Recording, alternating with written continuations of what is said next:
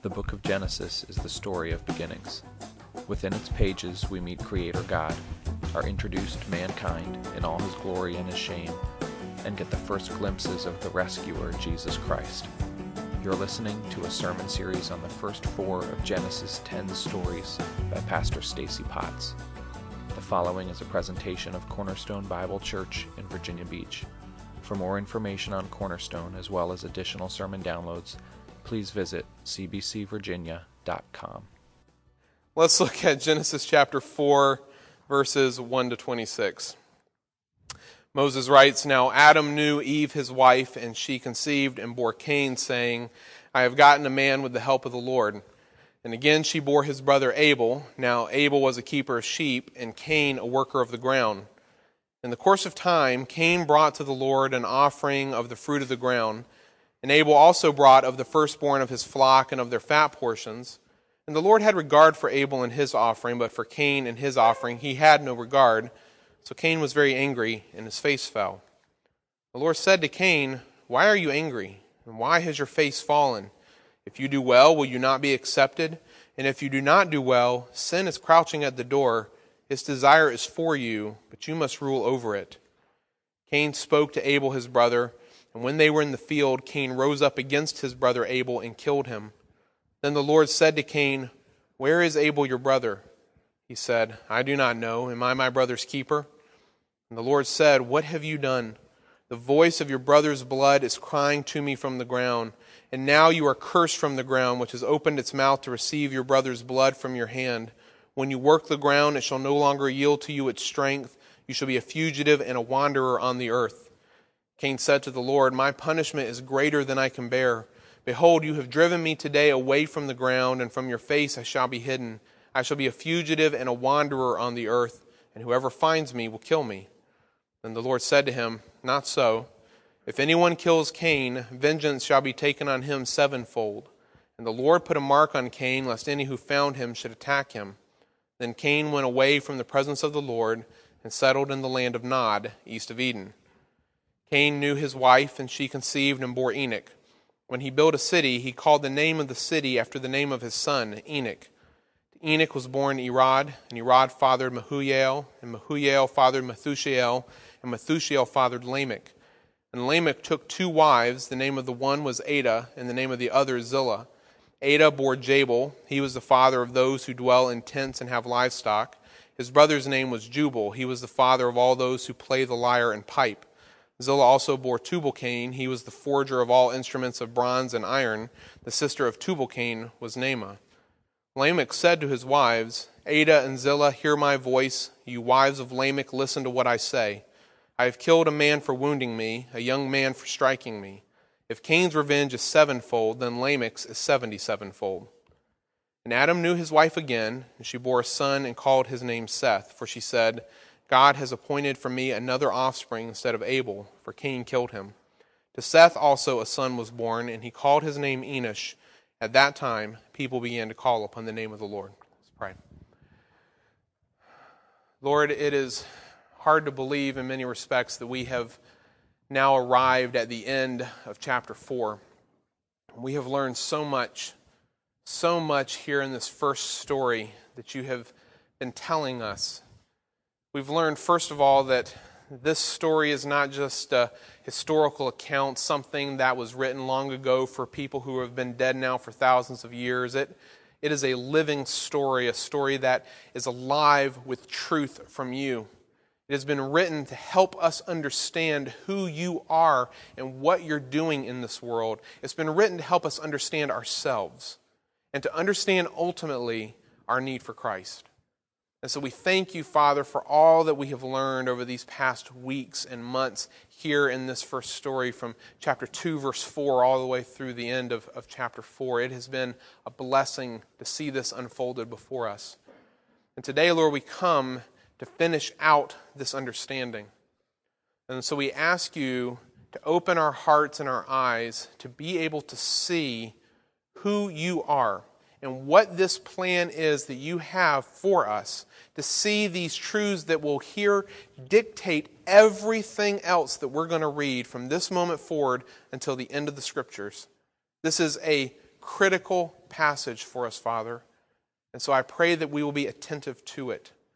Help us to see ourselves in your larger plan, to not be myopic and just think that everything in our spiritual life is just about us. We are your people. That's who we are. This is our identity. And so I pray, Father, that we will appreciate that more than we ever have because of what we see this morning. We ask all these things in Jesus' name. Amen. I belong to some unique people groups that you are familiar with, at least some of them. For example, I'm a member of the Table Saw Survivors United group. I joined mainly because you can see from their slogan that they're about public awareness. That's all. All right, thank you. I also belong to the Tailbone Breakers Anonymous group, which meets first Tuesday night of every month and is normally fun except when we play musical chairs. That always adds a new component to the game. I'm not really happy about being a part of either of those two groups, but there is one group I am very happy about that I did not make a silly picture for, and that is the No Traffic Ticket group. How many of you are members of the No Traffic Ticket group? Raise your hand. There's like 5 of us. Excellent. It's not that I haven't gotten any traffic tickets, it's just that none of them have stuck. So I've gotten 3 actually. The first one came right before Jamie and I got married. I was here looking for an apartment, and I was out on Centerville Turnpike in Chesapeake. And this was back in the day when this part of Centerville Turnpike had nothing around. It was just open fields. And back home, when you're driving on a country road with open fields on either side, it's 55 miles per hour. But not in Chesapeake. It's 45 miles per hour. And so the police officer pulled me over and kindly told me what the real speed limit was and gave me a ticket. And since I didn't live here, and since we were getting married, and since mainly I didn't have any money, I decided to write a letter to the judge asking to be let off of the ticket. So I pleaded no contest and explained that I was ignorant and I'm just moving to the area and I didn't know better, and please forgive me, I've got a perfect driving record. And I called the traffic court later that day, and lo and behold, he had dismissed the ticket. So praise you, thank you, Lord. The next ticket came not long after we moved here, right after we got married. We wanted pizza, which at that point in our marriage, considering how much money we had, was equivalent to Ruth Chris at that time. And so we scraped together every penny we had to order a large Papa John's sausage pizza. And it was the one on Battlefield Boulevard down across the Great Bridge Bridge near Cedar Road. And at that time, the Great Bridge, which if you're from out of town, and I know that sounds redundant, but that's what it's called, was only 2 lanes, even though the road leading to it and from it is 4 lanes. And so I was in the right-hand lane on Battlefield Boulevard going south, trying to cross the bridge. I couldn't get over because no one would let me over. And eventually that right lane turned to a solid white line with arrows saying right turn only. But I was still trying to get over to the left across the bridge, and finally I got a break and I took it, only to see 3 cars behind me, a Chesapeake police officer who felt that my actions were not justified and therefore gave me a ticket for violating posted traffic signs. Since I'd had good luck with the first ticket, I thought I'd go into court and try it again. And lo and behold, the day I showed up, the officer in question was sick, and since he wasn't present, they just dismissed it with no questions. Case dismissed. I was out of 2. My third one is perhaps a little more on the, well, let's just put it this way. The first 2 I think I had valid reasons for getting out of. The third one, I don't know about. Third one came when I was driving a vending truck. When we first got married, I filled vending machines. I've talked about that before. And I had gone to this little office off of Cleveland Street in Virginia Beach. It was the Checkered Flag Processing Office. So no customers came there, so just for their employees. It was tiny, with a tiny parking lot. You don't just accidentally go to this office. You have to purposely drive there. And the only reason you drive there is if you work there. But they had a little vending machine. I had to go fill it.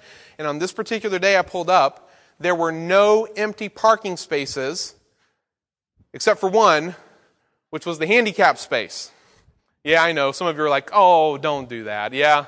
Well, my option was do that or block the entire parking lot off, and so I thought that was the worst offense. So I decided to back into the handicap spot. It was 5 minutes. That's all I needed, 5 minutes. I ran inside. I'm starting to fill the machine, and the receptionist comes in and says, hey, I think you're getting a ticket. And I walk out, and this time it's not a police officer. It's a community patrol officer, community service officer. Why are you laughing? Have you interacted with these people before? If you went to a small college like I did, you might know the mentality, because at our college, the security guards felt very empowered and authoritative because they had flashlights. The community service officer didn't even carry a gun. He just had a blue shirt, and I think his whole job, his name was Officer Day, I'll never forget him. I think Officer Day's whole job was to go around and look for people who were criminals, hardened criminals like myself, who parked in handicapped spots. I come out there, he's not even done writing the ticket, and I'll move. Please, can I just move? I'm so sorry. I explained why I had parked there. He's like, yeah, too bad. You should have thought of that beforehand. He very much was enjoying his authority. He wrote the ticket to me, and in my arrogance at the moment, which I'm not proud of, I said to him, well, I'm definitely contesting this. He was like, go right ahead. So the day of the court hearing came up, and I come into court, and Officer Day is sitting, if I'm here, he's sitting like right over there near where the poster's sitting, and I can see him, his back, he's looking down, he's going over something. The judge calls my name. I walk up to the bench, and no lie, Officer Day has brought a file. He has gone back to the scene of the crime and taken photographs of it. He has sketched out the parking lot so that the judge can see what I did, and he had a couple other papers as well to help prove his case against me. So the judge asks him what I had done, and he explains my offense. The judge, I think, cuts him off and says, how do you plead? I say no contest. I explain my reasoning, ask for mercy. The judge is like, that's fine, don't do it again, case dismissed. And the look on Officer Day's face was priceless.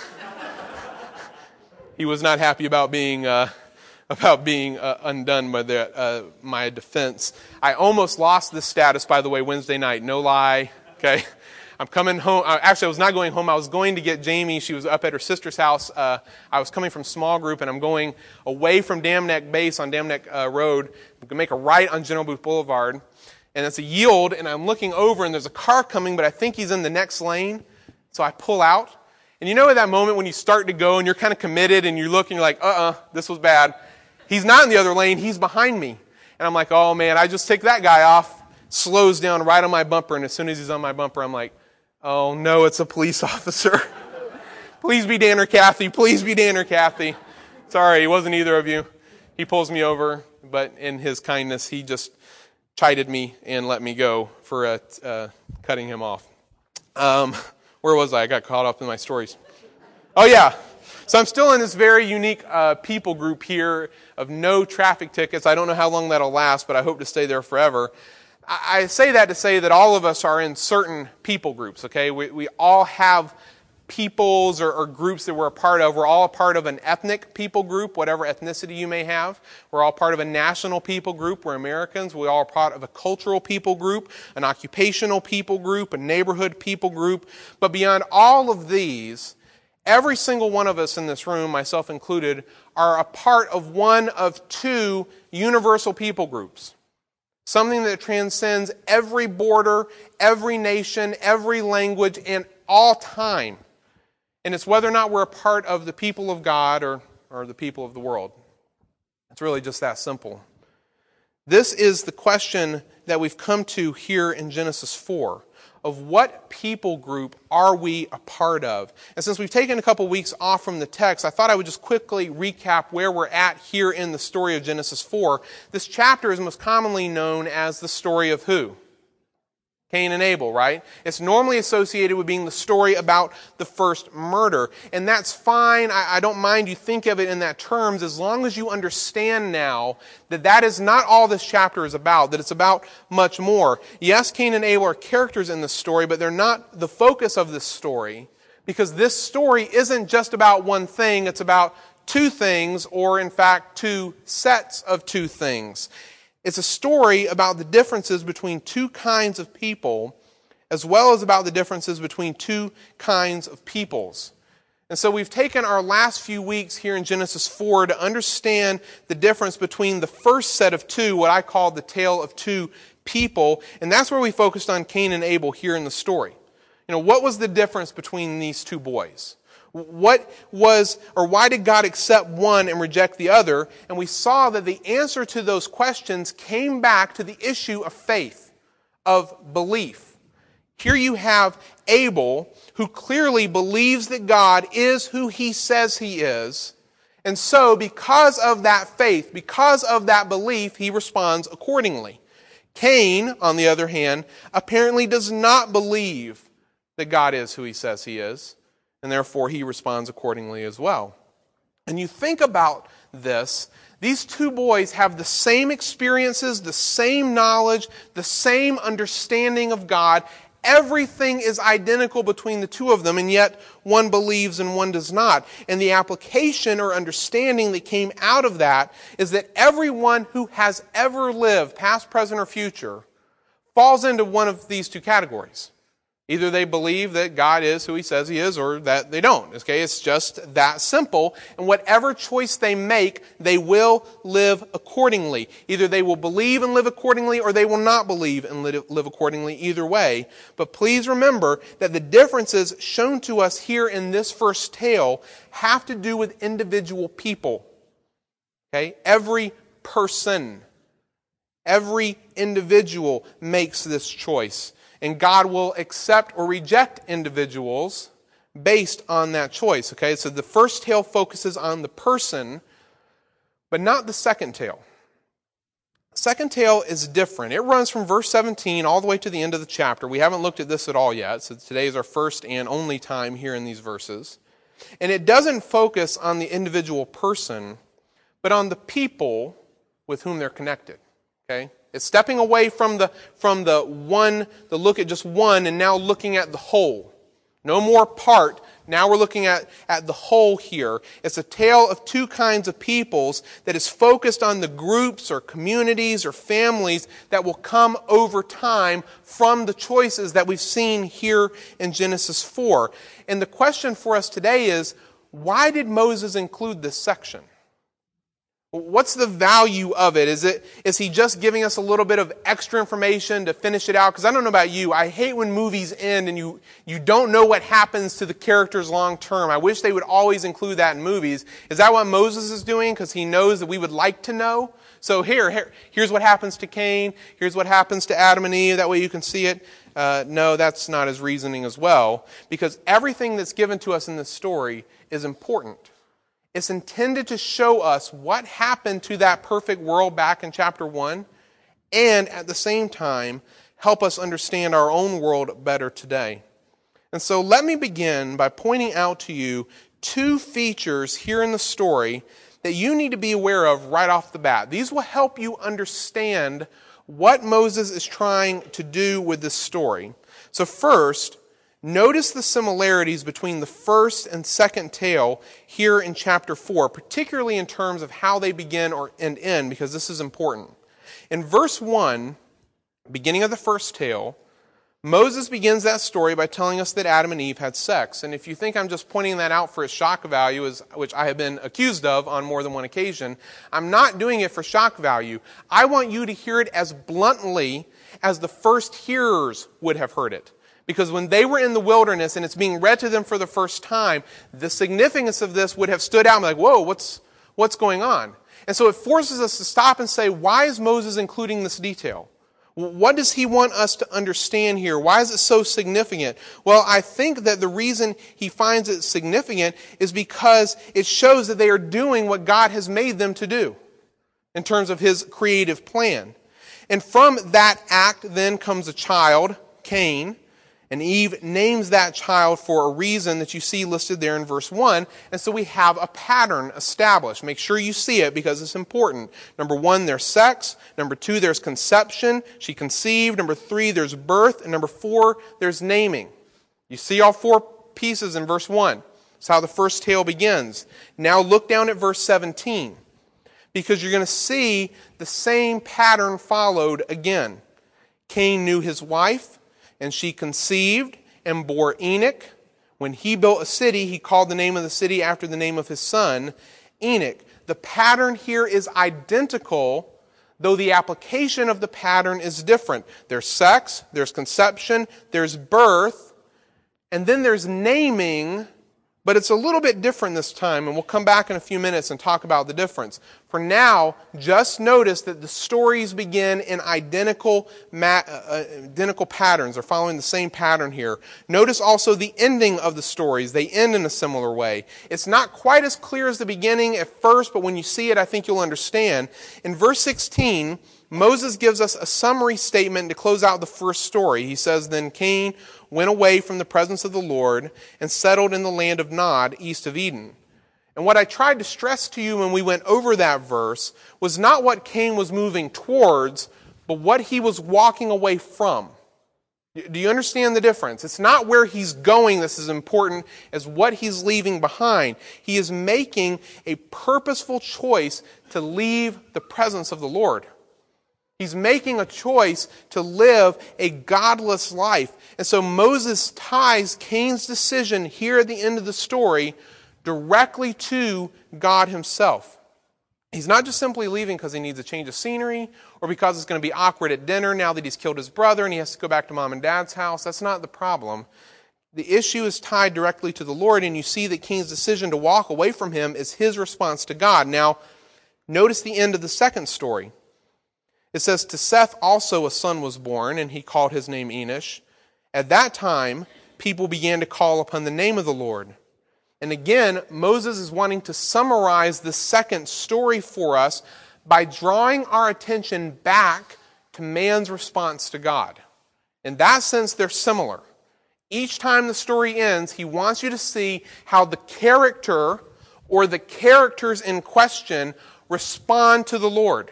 The first story ends by man rejecting God. The second story ends by people calling on his name. And I point this out to you just to prove that Moses isn't telling this story in a haphazard way.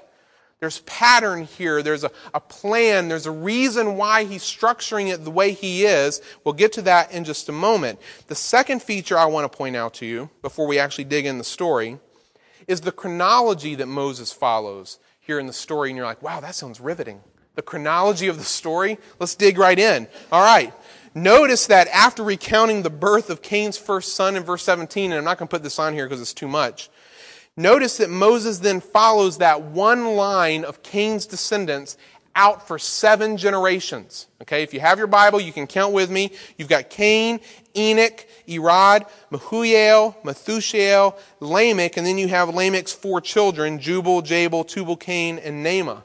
That's 7 generations that he has counted out for us here in the story. And as you may know, the number 7 is significant to Moses, particularly here in Genesis, as it tends to communicate the idea of completion or fullness. He wants you to understand something. Now, pause. Quick warning. Be careful with how you apply that comment I just made about how the number 7 is significant and communicates this or that. Don't go looking for random 7s in the Old Testament as people are prone to do. Be like, I found this word, it's got 7 letters, and that means it's important. It's in English, dummy. He wrote it in Hebrew. It's not important. Only look for the 7s when they're clearly there in the context, when they have value. Context will be your key, because sometimes it's legitimate to do this and sometimes it's not. Well, here it is significant, because Moses wants to show us what happens to Cain's descendants. And so he follows them out for 7 generations so that we can see the fullness or the completion of what comes from Cain's decisions back in the first story. Once he's done that and we're out here, he then jumps back in time to Adam and Eve again and to the birth of Seth here on this new line. Now, you say, okay, great, I understand that, but what does that tell us? Well, here's what it tells us. When people are just telling a normal story, they follow the normal pattern, which is chronological. A happened, then B happened, then C happened, then D happened, and so on and so forth. So whenever you see an author, particularly a biblical author, change that around and take a different approach to telling a story, that's your clue that there's a reason. There's something he's trying to emphasize to you that you need to be paying attention to. That's not difficult to understand. It's clear. He's laid it right out for you. It's right in front of your face. So when we see this, we need to be asking the question, what's he trying to communicate? And so these features here act as clues and markers to draw our attention to what Moses is trying to communicate through the story. And so having clarified that, okay, there's your foundation. Let's look at the 2 people groups that he gives us and see what it is that he's trying to get across. Let's start with the people of Cain. Because the story of Cain's descendants that he gives here, which takes up most of the time, is interesting for so many reasons. And I'm not going to cover everything this morning. It's just too much. But I am going to hit the highlights. Notice that the story begins with Cain and his wife. And yes, if you're wondering, his wife must be his sister. Okay? People ask that question. I'm assuming it has to be her because there's no other women around, which means that the land of Nod, where he's dwelling, is roughly equivalent to the modern-day land of West Virginia, if you're wanting to place it somewhere, okay? Sorry, Andrew. I had to take it. He's our only West Virginian in the room. Look, I know that this is a weird and disgusting concept to us because it is weird and disgusting. That's why it feels that way to us. But obviously, at this point in the story, at this point in God's plan, this is all there is. And God was okay with that. Otherwise, he would have created other options. Later, he will forbid this, but not yet. And so you have Cain and his wife. Number 2, they have a child whom they name Enoch. And yet we're not told why they choose that name. It's not given. We're simply told that Cain is going to name a city that he builds after his son. And what stands out to me about that is the very man-centered way in which this naming takes place. In other words, when Eve named Cain at the beginning of the first story, she attributes that act to the Lord. I take verse 1 as being a statement of faith in God, that he's going to keep his promises, that offspring will come. Yet when you see Cain naming something, it isn't something that God has given him. It's something that he has made himself. In fact, notice, and this is just a technicality, but it's interesting to me anyway. If it's interesting to you, great. The text never says that they named Enoch, just that they had him. Now, we can assume that they named him, but it doesn't emphasize the fact that they did that. It emphasizes the fact that he named the city, this thing that he made after his son. And so I think Moses is trying to draw our attention to Cain's self-centeredness. That's all that's put on display there in that concept. Third, think about this city for a moment. When you read the word city here, please do not think like downtown Manhattan. Don't even think of downtown Pungo. The word city that's being used here in Hebrew is a very loose concept. It really just means a settlement.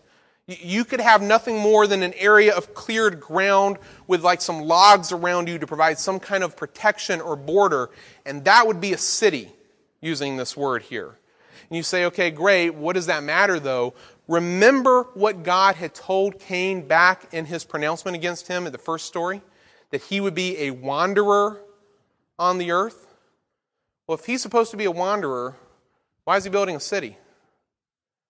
I take it, again, as just another act of rebellion, that he's attempting even to rebel against what God had pronounced against him by creating the settlement for himself and naming it after his son. And so in verse 17, you see Cain continuing to act in rebellion and in a very man-centered way with everything that happens there in that verse. Well, the story progresses. Enoch has a kid, and that kid has a kid, and so on and so forth. And you notice that for the majority of these people, no information is given, just that they were born and that they had a child, until you get to Lamech. Now, Lamech is important. And I want you to listen very carefully to a statement I'm about to make. Tuck it in your head because we're going to come back to it in chapter 5. Lamech is the 7th from Adam and the 6th from Cain. We're talking about generations. He's the 7th from Adam and the 6th from Cain. There's a clue to something you're going to see in chapter 5. I'll let you think about it. Lamech is the next most important character in the story for 3 reasons. Number 1, his marriages stand out to us. Moses draws our attention to the fact that he takes 2 wives, and that it stands out to Moses, who lives in a society where polygamy is common, that it stands out to Moses indicates to me that Lamech is probably the first one to do this. And while Moses offers no comment on this act, just from what we see in Genesis 1 and 2, we know this isn't right. It's an aberration on God's plan. God didn't make Adam, Eve, and Eva so that they could be one happy group together. He made one man and one woman and brought them together in marriage. This is God's plan. That concept will be confirmed over and over again throughout the Old and New Testament. And so Lamech's act here is a further act of rebellion, a further aberration from what God had intended for them. And so he stands out in that way. Number 2, his children stand out, because Moses wants to draw our attention to his 3 sons and what they do. Jabal pioneers tent making and shepherding.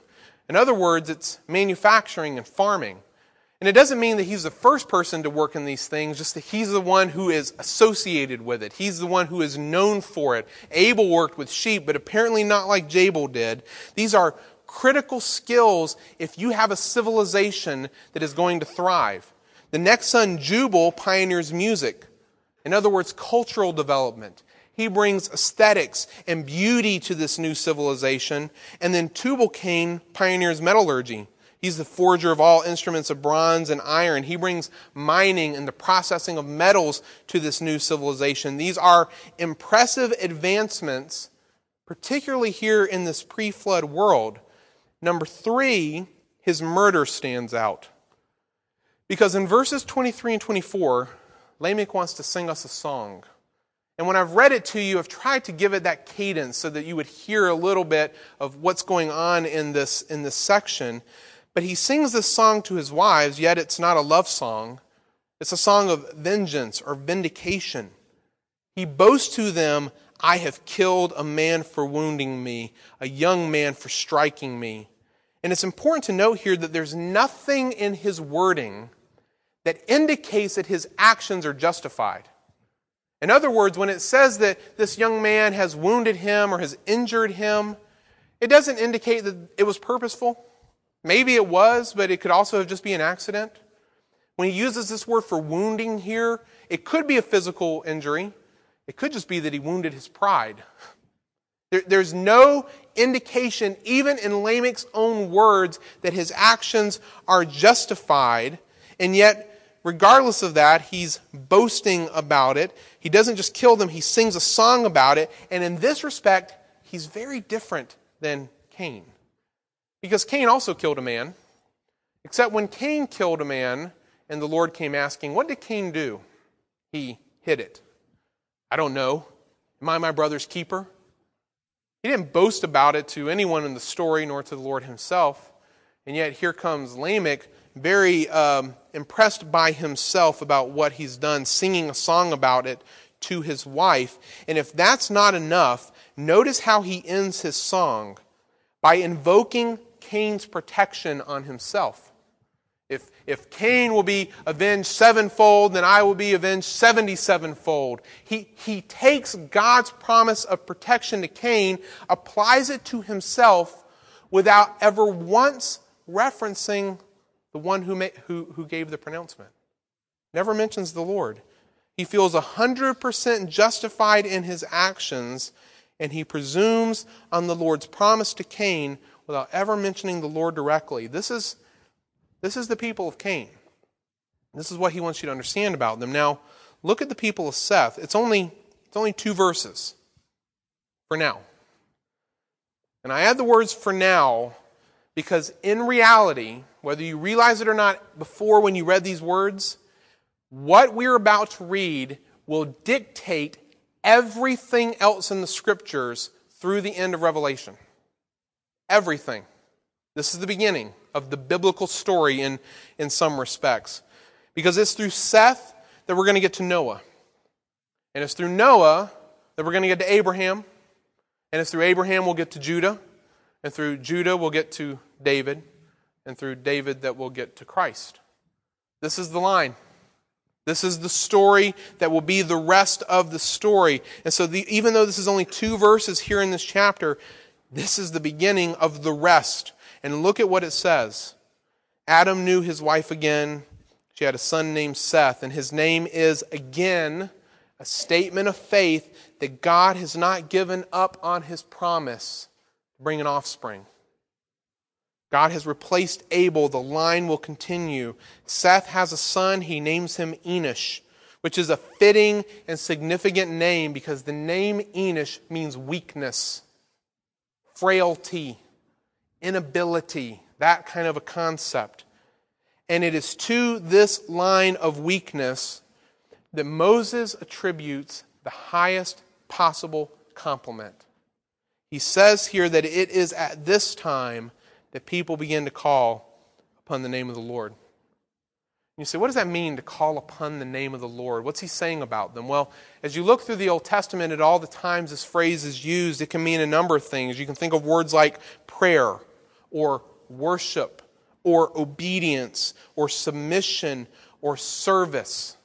It's indicating that these people see Yahweh as something significant, as someone significant, and want to give their lives to Him. These people that we read about in these two verses are not really then the people of Seth. These people are the people of the Lord. Now, what do you take from all of this? What do we learn? Well, let's begin by thinking about the people of Cain. And don't answer this question out loud, but I want you to think about it. How would you describe the people of Cain? I thought of words like accomplished, because they do some amazing things. I thought of the word prosperous, of fruitful. There's children. Continuing on, there's a line. Cultured, advanced, creative. But more than all of those, one word in particular should stand out to you, and I hope it's already in your head. That's the word godless. Completely and totally godless. Because from the moment verse 17 begins, all the way to the end of verse 24, God is unmistakably absent from the description of these people. Even when Lamech referenced the promise of God, he didn't even mention him by name, no reference to him himself. He's completely absent. It's striking, really, because it's the first time in this story that God has been absent. Even when we were back in chapter 3, verses 1 through 6, watching Adam and Eve rebel against the Lord, both they and Satan at least talked about him. He's not absent in that sense. He's mentioned. They understand he's there. But not in these verses. By the time we get to Cain and his descendants, even talk of God has faded from the picture. This is quite a digression.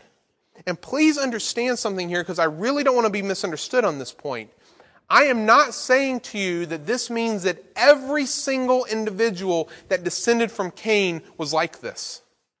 Moses doesn't say that. I'm not saying it either. I can't say that any more than I can say that everyone who descended from Seth called upon the name of the Lord. Because you realize that by the time we get to chapter 6 and we're looking at the line of Seth, that out of all of Seth's descendants, how many are righteous? Take a guess. Noah.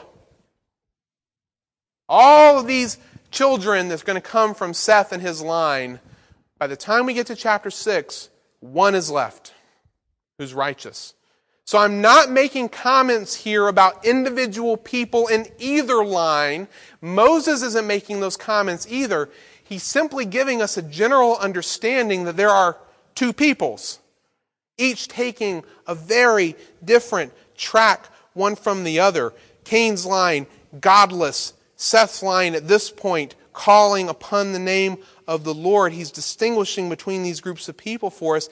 It's just that simple. And so the very first thing you learn, the thing I think that is critical to Moses as he's trying to communicate truth to Israel, is that the world will always be divided into these two peoples. Always. You're either a part of the people of the Lord, or you're not. There's no third group. There's no other options. You either call upon His name, or you do not. Nothing else. Just that simple. And so we learn that everyone who has ever lived, is alive today, or ever will live in the future, will belong to one of these two people groups, guaranteed. But I think there's something else, even more significant than that we learn here. And this is where I want to close for us this morning. From this moment forward in the biblical story to today, God will never again be without a people. Think about that very carefully. From this moment forward, throughout the rest of biblical history, even to today, God will never be without a people. Now, sometimes that people will be very small, but He will always have a people. So that in Genesis 6, we're going to see that His people is one family of 8 individuals, Noah and his wife, the 3 sons and their wives, that God takes onto the ark to protect them because God loves His people. You're going to see that over and over again. By the time we get to Genesis 12, his people will again be just one family. It's the family of Abraham. And so God takes this family out of Ur and makes them his own. By the time we advance another few hundred years, his people's grown quite a bit. Now it's the nation of Israel, the people whom Moses is writing the story for and to. They are now his chosen people. And then for us today, we see that he still has a people. He's building a new people. This time not based on family or national origins, but this time based on the death of his Son. Because if you're here today and you've placed your faith in Jesus, then you are a part of the people of God. And as such, we're connected to all the other people of God around the world today and throughout all human history. Churches across Virginia Beach and Chesapeake and Norfolk, all across America, all around the world. We saw it this morning in the video we watched, the dispatches from the front, as Dr. Kazee was visiting churches on the Pacific edge, seeing how the gospel is working there. These little tiny churches dwelling in squalor. They're our brothers. They're our sisters. We are part of the people of God with them. This extends back in time so that we're one with the apostles Paul and John and Peter, with David and Abraham and Moses and Noah and Seth and even Adam. What we see here is that God is working in one continuous line within and through his people to accomplish his purposes on this earth. But none of that's possible without Christ. See, he's the glue that binds it all together. Apart from him, there is no people of God. So that Paul in Galatians 3 can say, look, there's neither Jew nor Greek now. No slave or free. There's not even male or female. You are all one in Christ Jesus. And if you're Christ, then you're Abraham's offspring, heirs according to promise. People read that and they're like, how can that be the case? We're not Jewish. We're Gentiles. How can we be one with Abraham? I'll tell you how. Through Christ. Because we're one people with him. It continues on so that by the time we reach the end of God's plan in Revelation, a scene that I assume many of us will be a part of. You're reading your future. You read these words here. John says, after this I looked, and behold a great multitude that no one can number. They're not all related. You see this? Because they're from every nation. From all tribes and peoples and languages, they're standing before the throne and before the Lamb, clothed in white robes with palm branches in their hands. And they're crying out with a loud voice, salvation belongs to our God, who sits on the throne, and to the Lamb. And all the angels were standing around the throne and around the elders and the four living creatures. And they fell on their faces before the throne and worshiped God, saying, Amen, it's true. Blessing and glory and wisdom and thanksgiving and honor and power and might be to our God forever and ever. Amen. This is our future. To be one with God's people. What we see in the room today, just look around you. I know this is maybe a little hokey, but just look around at all the faces sitting in here right now. This is one little slice of something much, much larger that God has been working since Genesis 1. It's been his plan to build a people for the glory of his name through the death of his Son. Look, if you're here today and you have never placed your faith in Christ, then this is your notice. You are part of a people. Everyone is. You're part of the people who do not call upon the name of the Lord, who are living in rebellion against him. And God is pleading with you today, be mine. He's willing to adopt you, to make you his child, his son, through the death of Christ. And if you are here today and you are a believer, then we should rejoice in what God has done for us in making us his own. Let's pray. Lord Jesus, we are overwhelmed at what we see. To realize that you have had a plan since before the foundation of the world to redeem a people for yourself. and that as we sit in this room today, we are a part of that plan. You knew our names before Genesis 1:1. You have seen this all. You have loved us with an everlasting love in Christ. And so, Father, this morning we just begin with rejoicing, thanking you that we can be a part of your family, of your children, of your people, that you would humble yourself to include sinners as vile as us. Thank you, Lord. There are so many around the world, people we will never see, will never know their names, who this morning, sometime today, all throughout this week, will call on your name just like we're doing today. And will live our lives completely separate from them on this earth. But one day, we know a day is coming when we will gather together around your throne and we will sing the song that we read there in Revelation 7. That we will once and for all be one people, one family together in Christ. And so, Lord, we rejoice and we thank you this morning, and we are humbled and we are grateful more than words can say. We ask that the Spirit in us speak the words our hearts cannot utter to you in thanksgiving and gratitude this morning. And Lord, our hearts then are pierced for all those who are not a part of your family. For the peoples all around the world who have lived their lives in rebellion against you and continue to do so today. We know that your heart's desire is to draw from all peoples everywhere. The peoples around us in our neighborhood, in our workplace, in our family, in our circle of friends, in this country, in this continent, around the world, Lord. You have a plan to draw them to yourself, and Lord, we want to be a part of that plan. And so, Father, will you help us to be faithful, to share the gospel, to speak truth, to invite, to be an ambassador to those who don't know you, to be reconciled to you in Christ.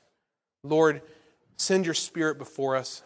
Do the work we cannot do, to open eyes, to trouble hearts, until they see that there is no other hope apart from Jesus. Lord, we love you. We are thankful this morning, and we ask that you will help us live as the people that we are. In Jesus' name, amen.